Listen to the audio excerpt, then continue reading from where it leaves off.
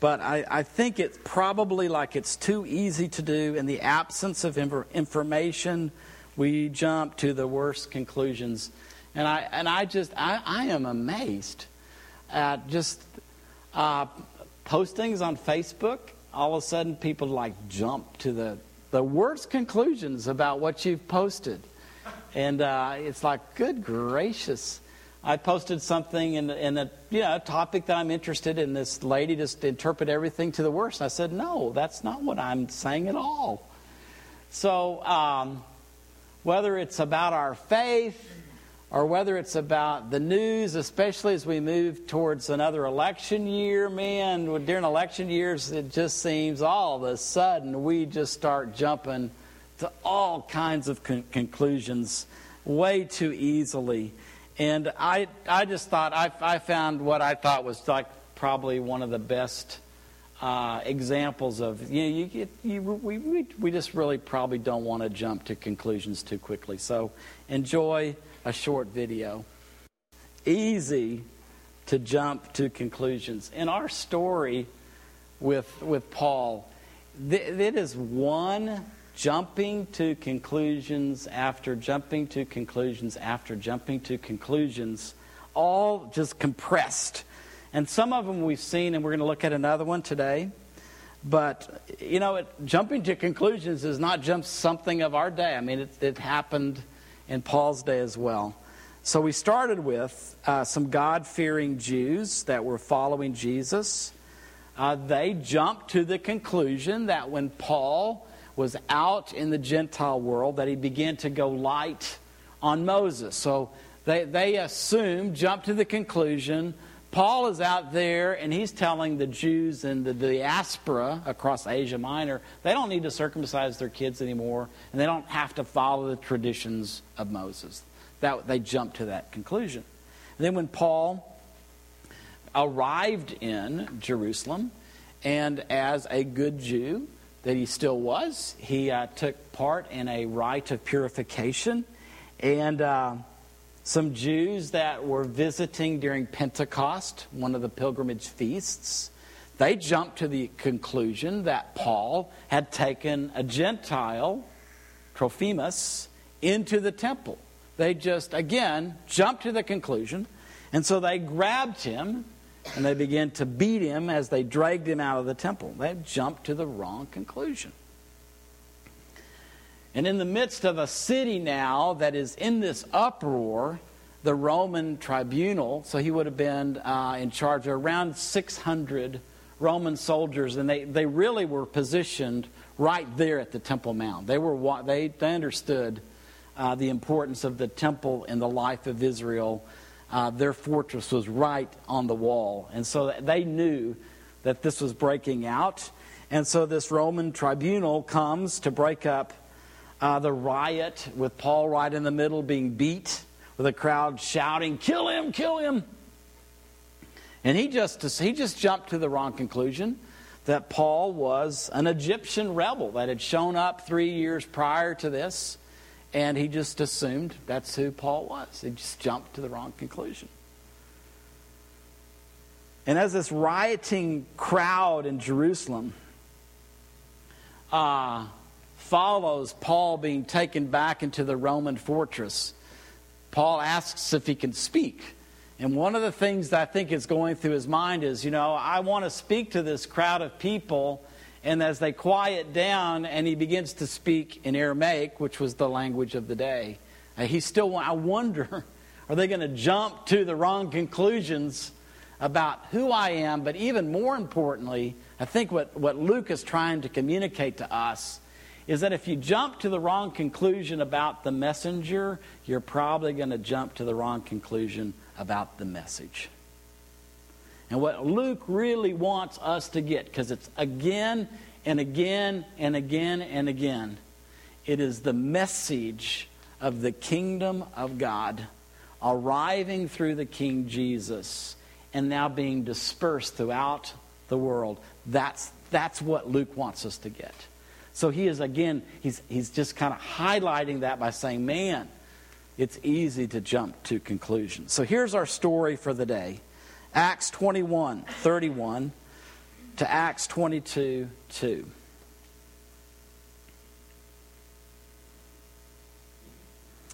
As they were trying to kill him. Now, again, you got to put it in the context. These are religious Jews trying to kill Paul, a fellow Jew, who they have concluded has defiled the temple. And I would just like to put it to you. If your faith leads you to start killing people, something's off with the faith that's been revealed through the Creator to us.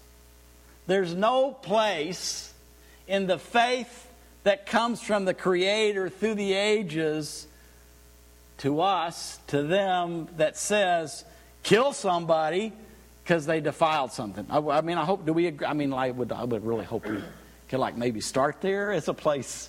So if you start thinking about killing people to protect your faith, something's wrong with your faith.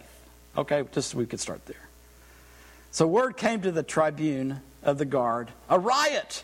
The whole city's boiling over. The whole city of Jerusalem. At a pilgrimage feast, it would have been around 1 million people. So the whole city is in an uproar. Paul is in the center of a riot on the streets of Jerusalem.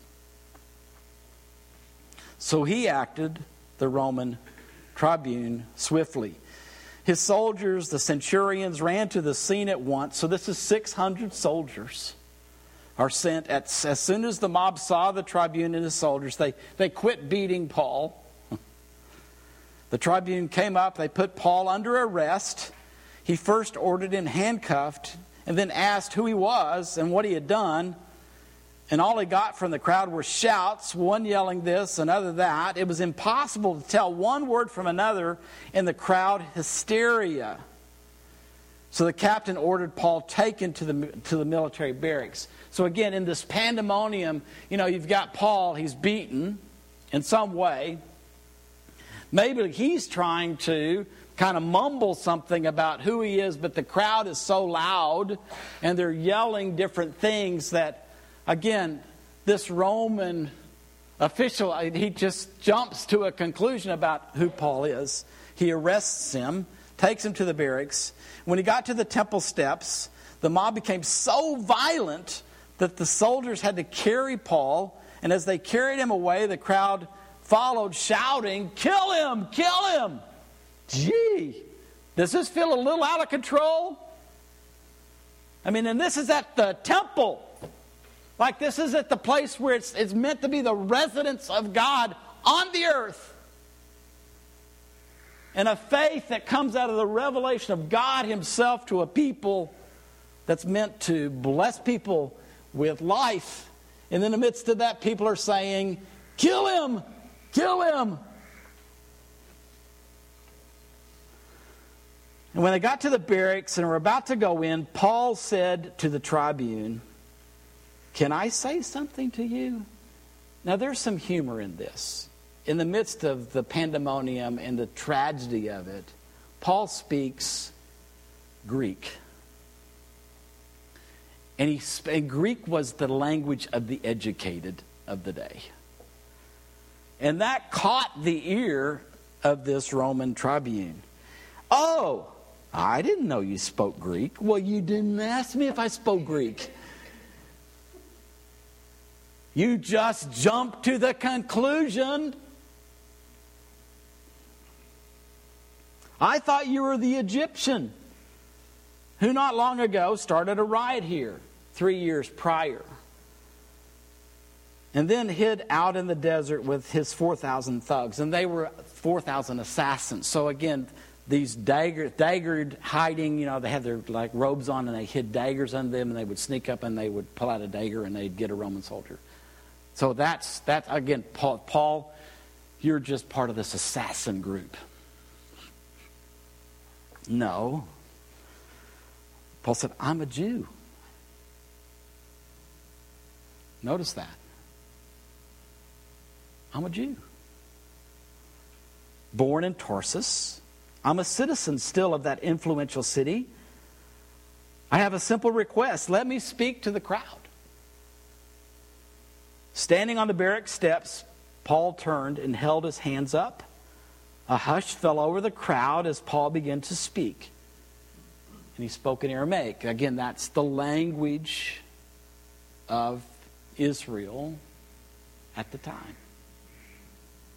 My dear brothers, fathers, listen carefully to what I have to say to you before you jump to conclusions, because everybody else in my life right now has been jumping to conclusions. Would you just listen to me first? When they heard him speaking Aramaic, they grew even quieter. No one wanted to miss a word of this, and he continued. I am a Jew. And he'll say more next week when we read on. Jumping to conclusions about the messenger can lead to jumping to conclusions about the message.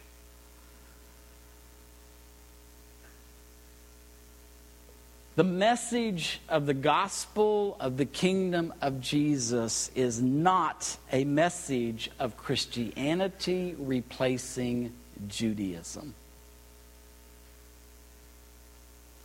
Did you notice when asked to identify himself, Paul did not say, I am a Christian?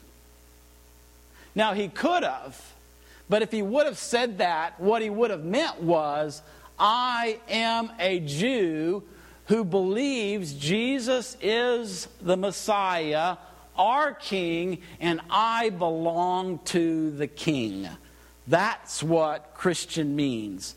I belong to the King, Messiah.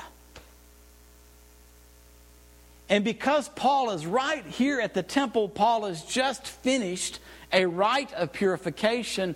Paul is still doing what with his Judaism? He's still practicing his Judaism as one who now believes Jesus is both alive, resurrected from the dead, and Jesus is Messiah. So Paul, if you would have asked Paul, are you starting a new religion? He would have said, no. This is the next part of the revelation that God started when He created the world.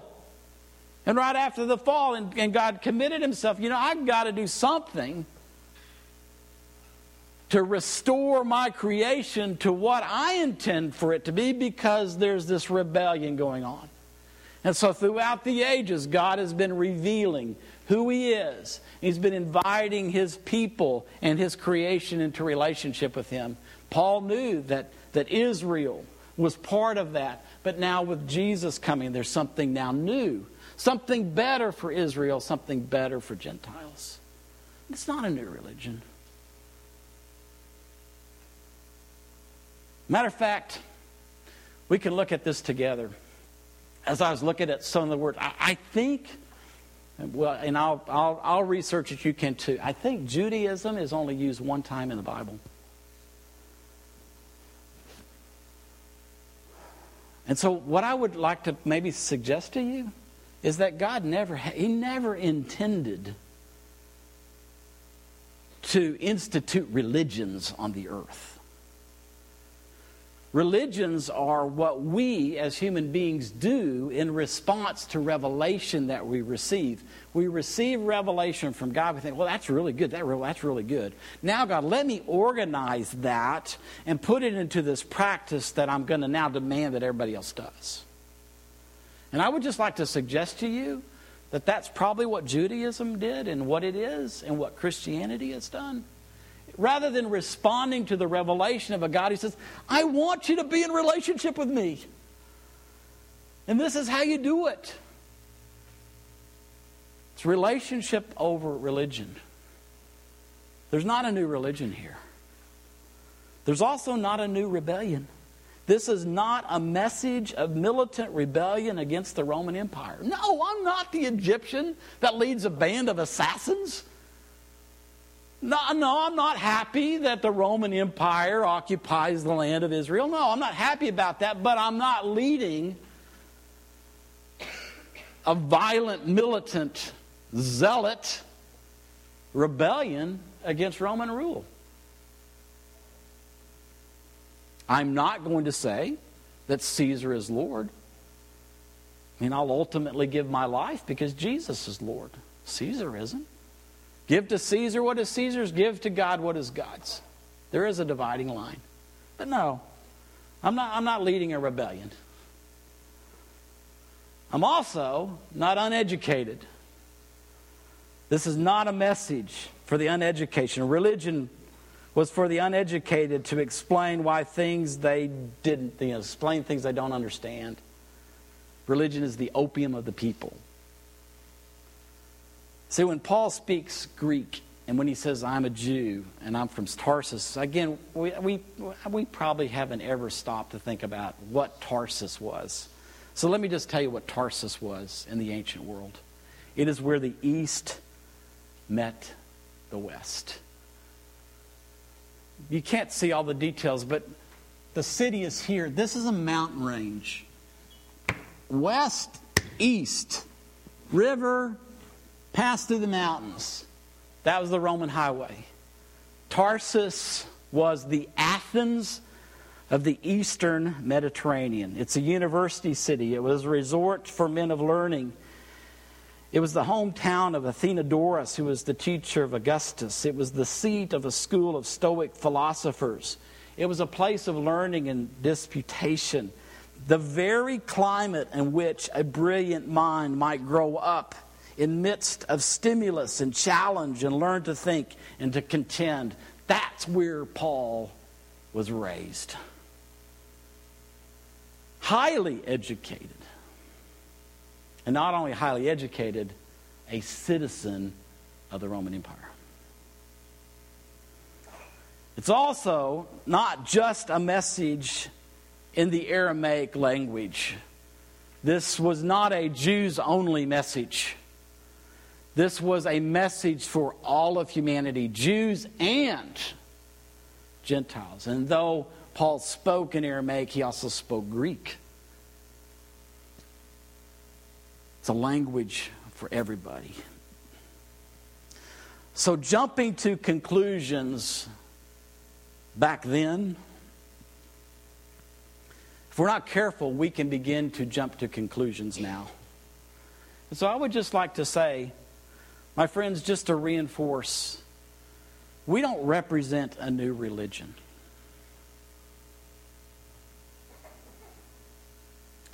We represent the unfolding of a wonderful God who has made himself known through history. Revelation after revelation after revelation, and we're part of the fulfillment of those revelations. We have been added to the people of Israel.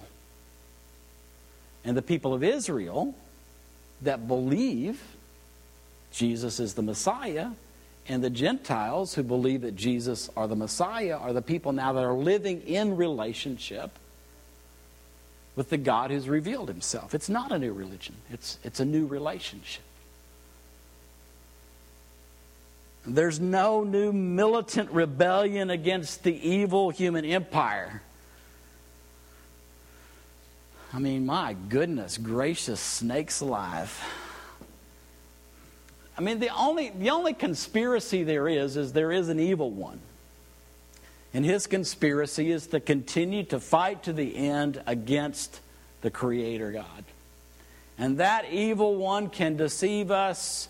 And one of the things I think he is doing very well in our day is he's raising the level of our fear so much to the point that we think we're going to have to join some sort of paramilitary group to defend ourselves.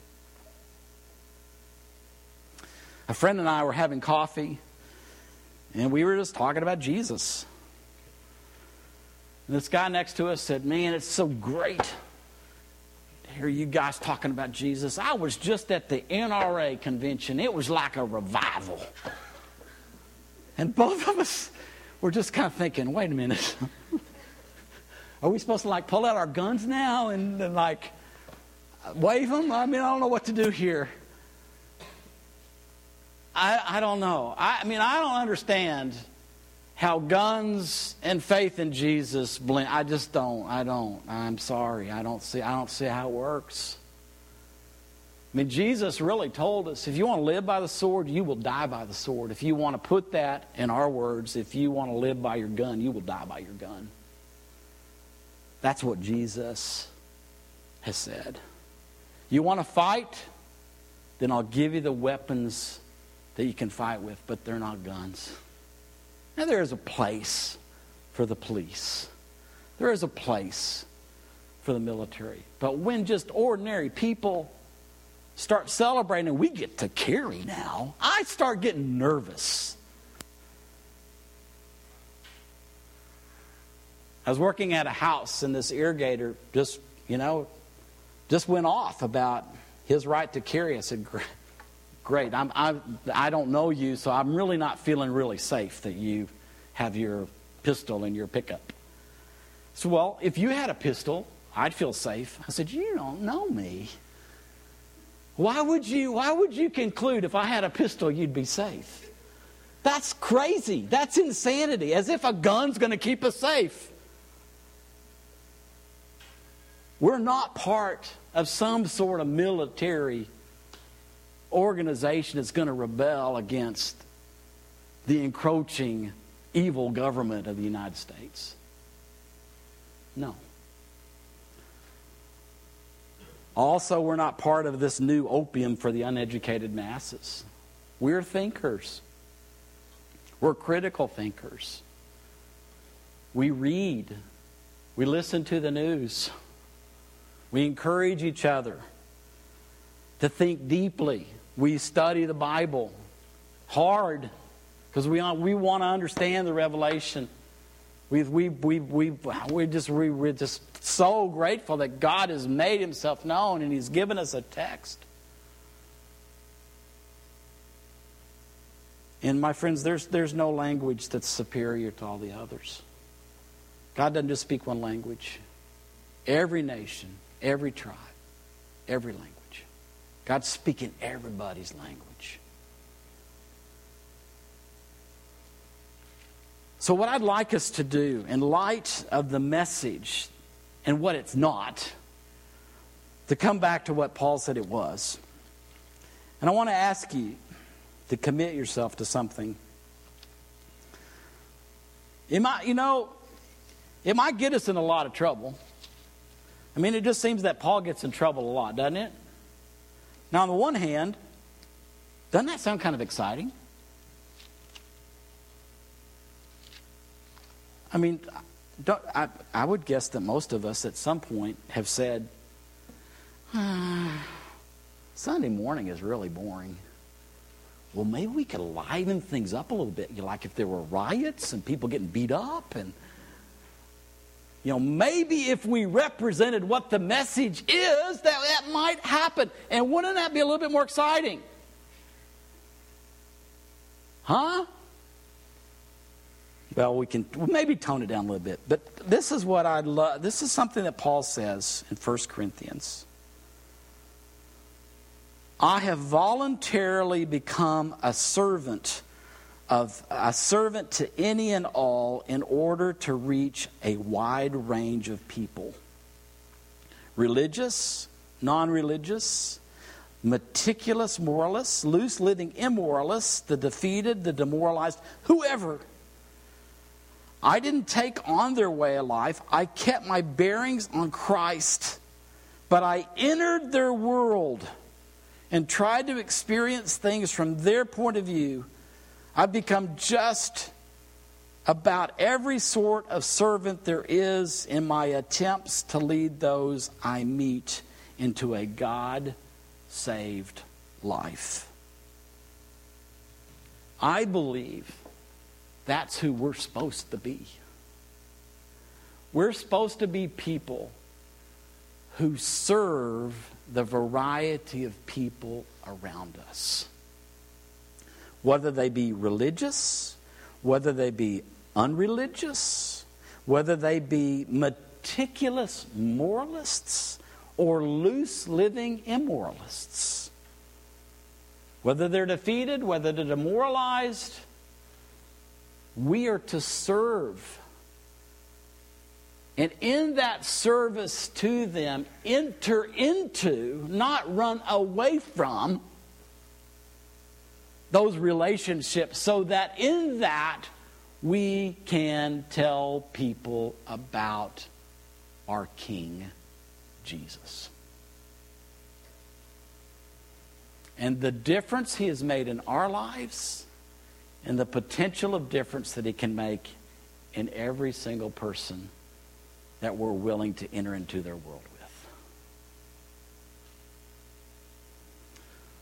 Would you like to join me in praying that prayer for us? And in praying that prayer for us, then maybe broadening it out and praying that prayer for the church in general around the world? We got lots to do. And there's a lot more to be done than the people sitting in this room right now. We need lots of help. And just as in Paul's day, people jumped to conclusions about the messenger, therefore the message was distorted and missed the mark. We live in a day where the message of the good news of the kingdom is missing the mark. Not just by big things. So would you stand with me?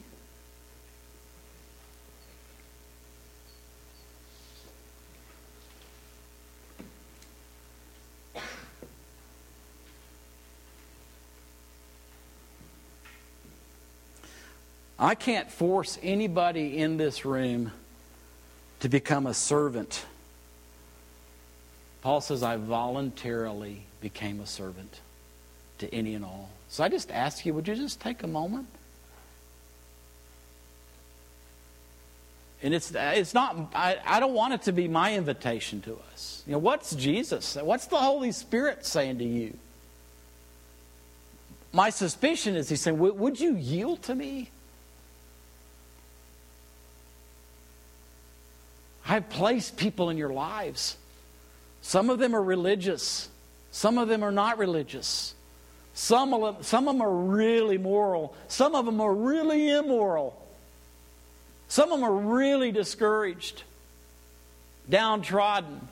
Others are really prideful, boastful. And I believe the Holy Spirit is saying to us, would you yield to me? And would you enter the world of the people around you? Would you do that? Are you willing to do that? Now your answer is between you and Jesus, but it's within a community of people that I would hope all of us say, yes, Lord. We voluntarily yield to become servants of any and all in order to reach a wide range of people with the good news of your kingdom.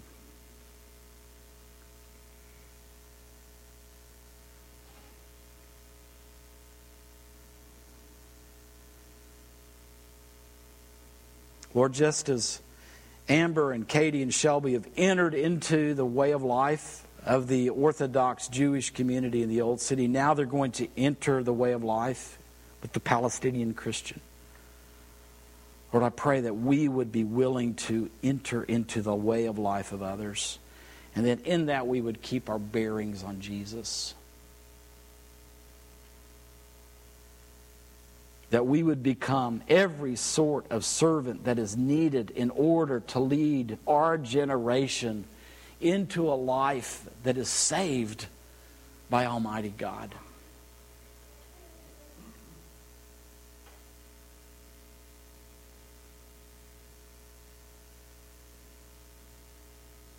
Make us a community of servants to our generation, so that our generation enjoys the full revelation that you've brought to us through our King, through our Messiah, through our Savior, Jesus.